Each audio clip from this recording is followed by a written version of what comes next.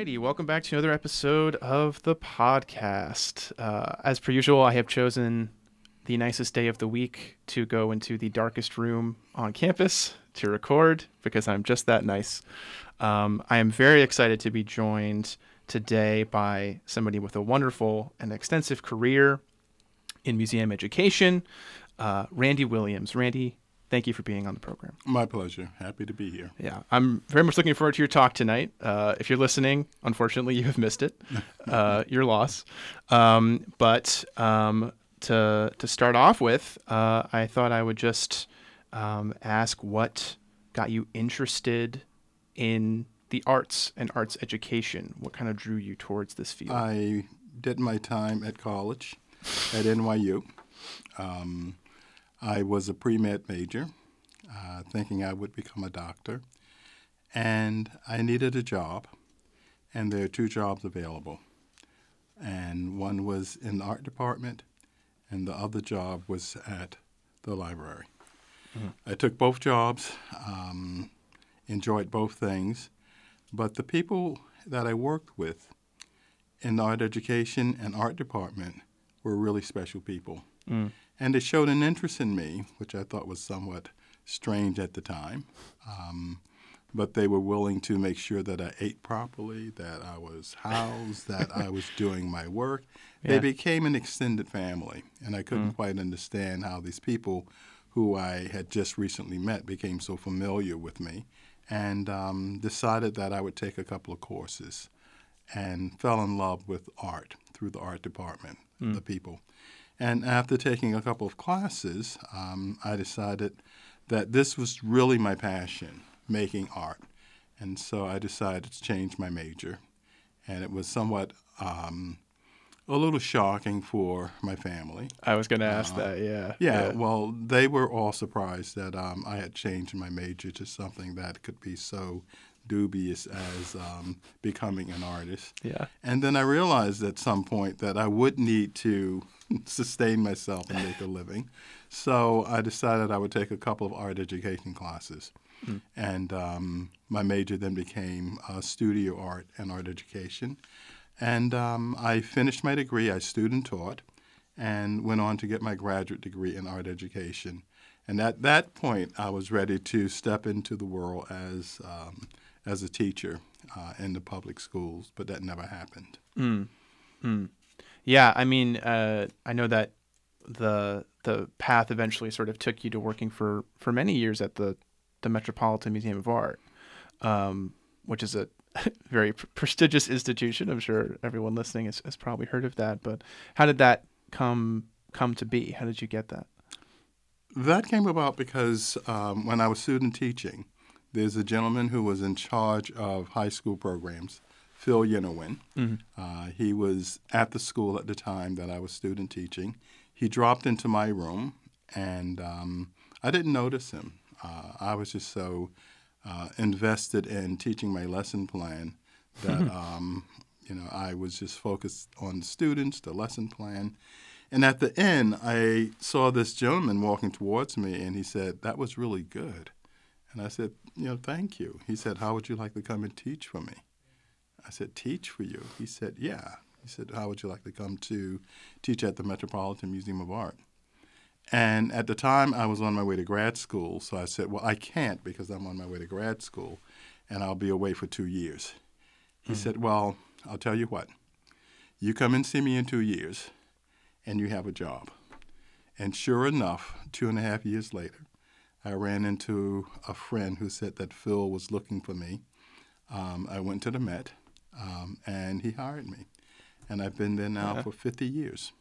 Yeah, that's a pretty remarkable job offer to be able to, go and work or go study for 2 years and still have it waiting for you on the other end. I mean, that's remarkable. I was shocked. I mean, because I didn't know anything about museums. I mean, literally. And I didn't know anything about museum education. Yeah. So when I arrived at the Met, I had to learn everything literally from the ground up. I had to learn the collection. I had to learn how to integrate lessons into not a classroom but into a gallery. Yeah. And it took me a while, but after about, I would say, 2 years, I became incredibly interested in different works of art and different techniques of teaching.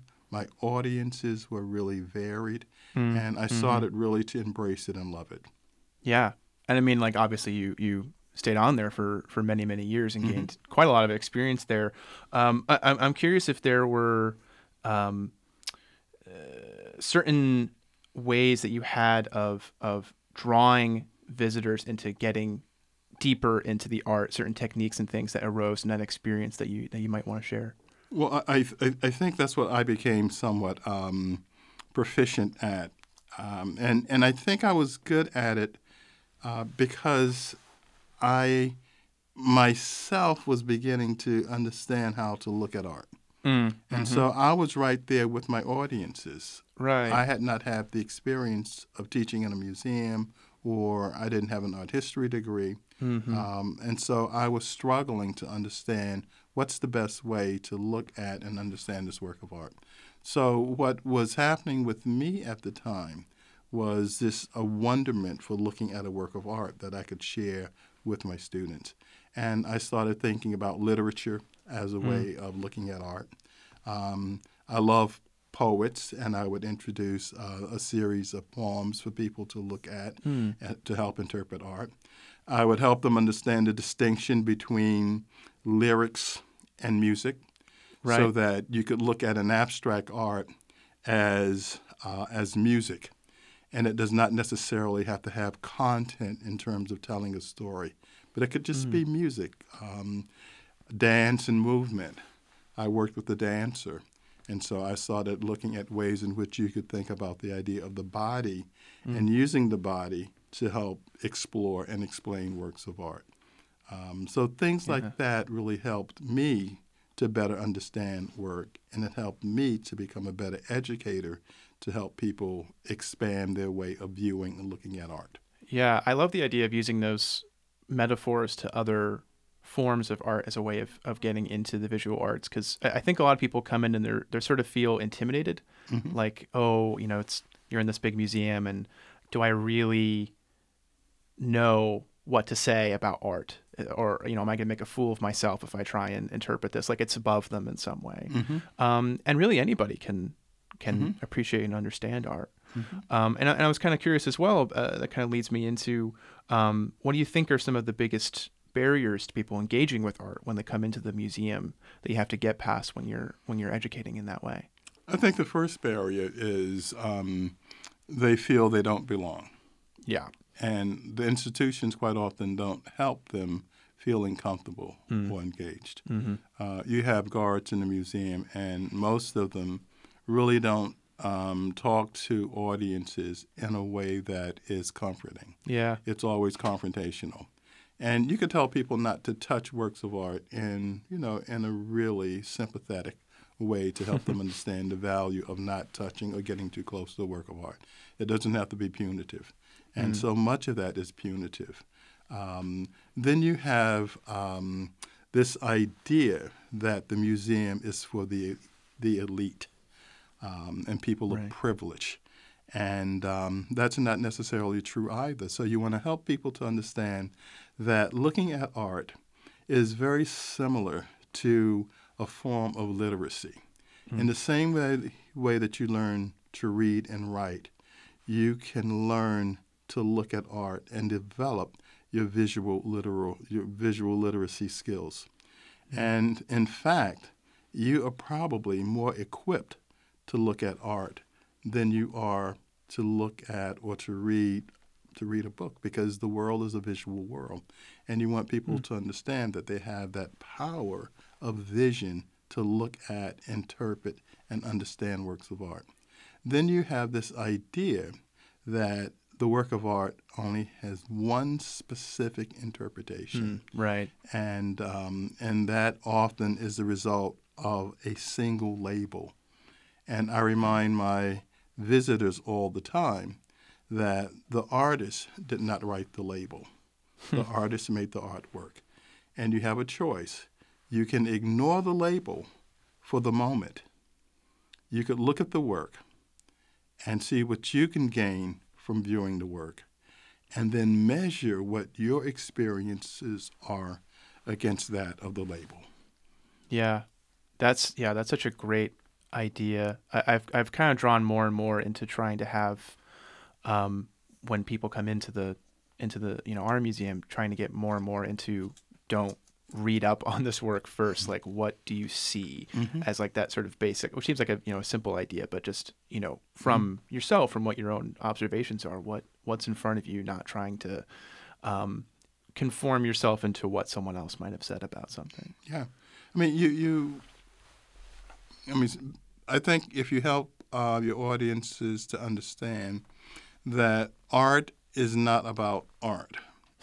Art is about experiences that the artists had, and they use a system for explaining that in a visual way. Yeah. And those experiences are the same experiences that we have. Yeah. They just use that skill or that ability in a different way of exploring it. Yeah. And that ties in really nicely to the fact that you yourself are an artist. Mm-hmm. You produce work on your own. And I was kind of curious about how your artistic philosophy and practice influences your teaching, or how do those two things work together, being both the educator and the artist at the same time? There are times that you want to keep them separate because you don't want that to influence the teaching that you do. Right. It's hard to do that now with my students because they look everything up on the internet. So, yeah. They come in and they say, "Professor, I've seen your work on the internet." But most of the teaching that I do has very little to do with the work that I make. I think there's some indirect connections. Okay. But there are no direct connections. So what I try and do is create a series of assignments that will allow my students to create a way of connecting to their experiences and then have them use that information in building their own body of work. And one simple example that I'll give you, which I've been working with for a while now, and I really love doing this with my students, we have an assignment that's based on three things. The first is, who am I? And they have to draw up a list of who they are. And we talk about family, we talk about institutions, we talk about school, we talk about if there's a religion involved. Right. And so they have that list. Then they have to have a list of who I am not, right? Okay. And so that list becomes really interesting. And so that on that list, it may be, I'm not a bigot. I'm not an athlete. I'm not really, really smart. I'm okay, but I'm not a genius. So they have that list, and that's a harder list to come up with. I'm sure, yeah. And then the third list is who I aspire to be. Right. What are my inspirations? And so what they then do is have those three lists, and they have to create three bodies of work based on those three lists. And it's interesting because, who I am, and we're talking about, a lot of who you are is based on the family. Yeah, naturally. The foods that I like, that's what you've been eating all your life. Yeah. The places I like to go. And then who I am not is an easier list because, I know that I'm not certain things, and you can make that list. But then you get to who do I aspire to be? Right. And that becomes a challenging list because they may say, well, I aspire to have a job, make a lot of money, have a nice car. And then you'd say, well, all of those things are good, but what are the human qualities that you have? Do you aspire to be a better person? Do you aspire to be more understanding? And so you could have those conversations with them about the works that they are working on, the works that they're making. Gotcha. Yeah, I feel like it's probably a bit like being asked in an interview if where do you see yourself in 10 years? Yeah. I find that question so challenging. Yeah. It takes so much time to piece apart what that is. Well, it is challenging, but what's interesting about it in this regard is that they have those two other bodies of work to think about. Because when you think, where do I see myself 10 years from now, how will having all of these things that have affected me and brought me to this point helped me get to those aspirations. Right. So tying the three sort of lists together. Tying the three together, because they're not separate from one another. Right. But that list, that aspiration list, is so interesting because, as you said, how do I see myself 3 years from now, or 10 years from now, or 15 years from now? For most students, it really is tied into economics. Yeah. And you don't want it to be, because you're going to survive. You're going to have a job. But will you be a better person? Yeah. Right. Will you be more understanding? Yeah. Those are the things that you want them to begin to include in that third component. Wow. That is such an interesting way of thinking about that in terms of breaking down what you make. Yeah. I'm kind of curious, if you have a particular favorite work of art that you think has influenced you in some way, or has a particular meaning to you? I do. I have what I think of as my aesthetic and spiritual father, and that's Rembrandt. And I've been looking at Rembrandt for over 50 years, really very, very closely. And one of the things that I noticed about 30 years ago is that as I was looking at Rembrandt, his portrait changed. And Right. I was ready to go ask one of the guards if someone had been working on the portrait, or is the paint that's put on it. It just looked different. And then I realized that the portrait didn't change. I changed. And so I saw it differently. And I use that as a model for students to come back and look at the same work of art over a period of time. Because as you change, that work will look a little bit different. Yeah. So the Rembrandt is my portrait, and it's my favorite piece, and I look at it, and what I love about this portrait so much is that the artist is not disguising what he is using as his medium. You know it's paint. You know that red on the nose is red paint. The white that's on the lining of the shirt, you know it's white paint. You know that the brown paint that's on his smock and that's on the background is the same brown paint.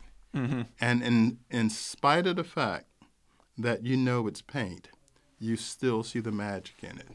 Right. You still see this piece as a living, breathing entity. So even though it's wearing its own sort of medium on its sleeve, it still transforms into something else. Even though it's not smoothed out, it's not blended, you know that it's paint, and you know the story that it's telling is of this gentleman who had this hard, difficult life. Wow. Who lost his son, who lost his wife, Right. who lost most of his possessions, who lost most of his patrons, who did portraits of himself. And if he had a difficult time, he still had to look in the mirror and paint a portrait of the person who had a difficult time. Yeah. And for me, that is incredibly challenging and insightful when I begin to think about an artist who pursued the number of self-portraits that Rembrandt painted of himself. Wow. Yeah. Yeah. It's nice to hear that such a detailed answer on that. I feel like a lot of the time asking an artist to give their favorite work of art is sort of like asking somebody to pick their favorite kid. It could be sort of tearing you apart, but that's a really great and complex answer to that. Yeah, no, I used to carry a portrait of Rembrandt around with me. I still have it. It's in the hotel. Oh, wow. With me in my wallet. And people would ask to see my family, and I would show them my wife, my kids, and I would show them Rembrandt. That's amazing. It's like, well, why do you have that? Well, that's my aesthetic father. That's my... Yeah, if it's meaningful to you, then that's the guy I go to when I need to... When I want a series of meditation, when I need to be alone, when I have thoughts that are really important. Yeah. Wow. Well, as we're kind of starting to trend towards wrapping up here, I realize this is sort of maybe sort of a difficult question, but is there anything you would want to share with someone listening who might be interested in pursuing education in the arts, or maybe they're thinking about whether they want to pursue their own studio or turn towards education, like what is something that, maybe one thing that you might want to share with them as we're closing up here? Well, I'll separate those questions out because they're for me they're really two. I think about teaching often and a lot, and I often ask people, have they not been taught by a teacher? And very few people could say no. So from the time that you're in kindergarten to 12th grade, you've been in school for 13 years, and you've been taught by a number of very influential people. Yeah. And you begin to realize the value of these people that you've been taught by. And so for a teacher thinking about that, they want to be in a position where they can offer their students the very best of their own experiences. And I tell that group of students that I'm working with, you can think about a single assignment that will help you determine whether or not you'll be a good teacher. Think about the best teacher you ever had, and think about the worst. Yeah. And I do that in the beginning of all of my classes, and I say to my students, and they tell me about the best teachers, and they have remarkable stories about what teachers have done for them. Sure. How they've singled them out, how they could see something in them that no one else has seen in them. Right. How they've helped other people, and they see them helping other people. And tell me about some of the worst teachers you ever had. And they tell me about teachers that were really horrible. And I say to them, the lesson to learn is be that good teacher. Yeah. It's really simple, and teachers are needed, and teachers should be valued. Yeah. And I believe in a system that produces really capable, empathetic, intelligent people to teach from K to 12th grade. And then for people that decide that they want to be artists, yeah, I think it's fairly simple, and that is hard work, discipline, and never give up on yourself. Yeah. And you have to be incredibly kind to yourself in terms of accepting rejections. Right. Well, I'm sure. Yeah. Right. Not everything is going to come easily. And you are doing it for you. You're not doing it for anyone else. So if you never have a show, if you are never seen, it still does not mean that you are not a significant artist, because you are matching and meeting all the criteria that you have set down for yourself as a creative person. Right, measuring against yourself, not against everyone else. And against how much you have developed from the beginning to the middle to the end to the new beginning to the middle to, so, and patience, and be incredibly patient. And dogmatic, and but yeah. Yeah, well, I think that's a great note to end on. I really appreciate you doing this, and I'm looking forward to your talk tonight. Oh, it's been my pleasure. All right, thank you so much. Oh, thank you.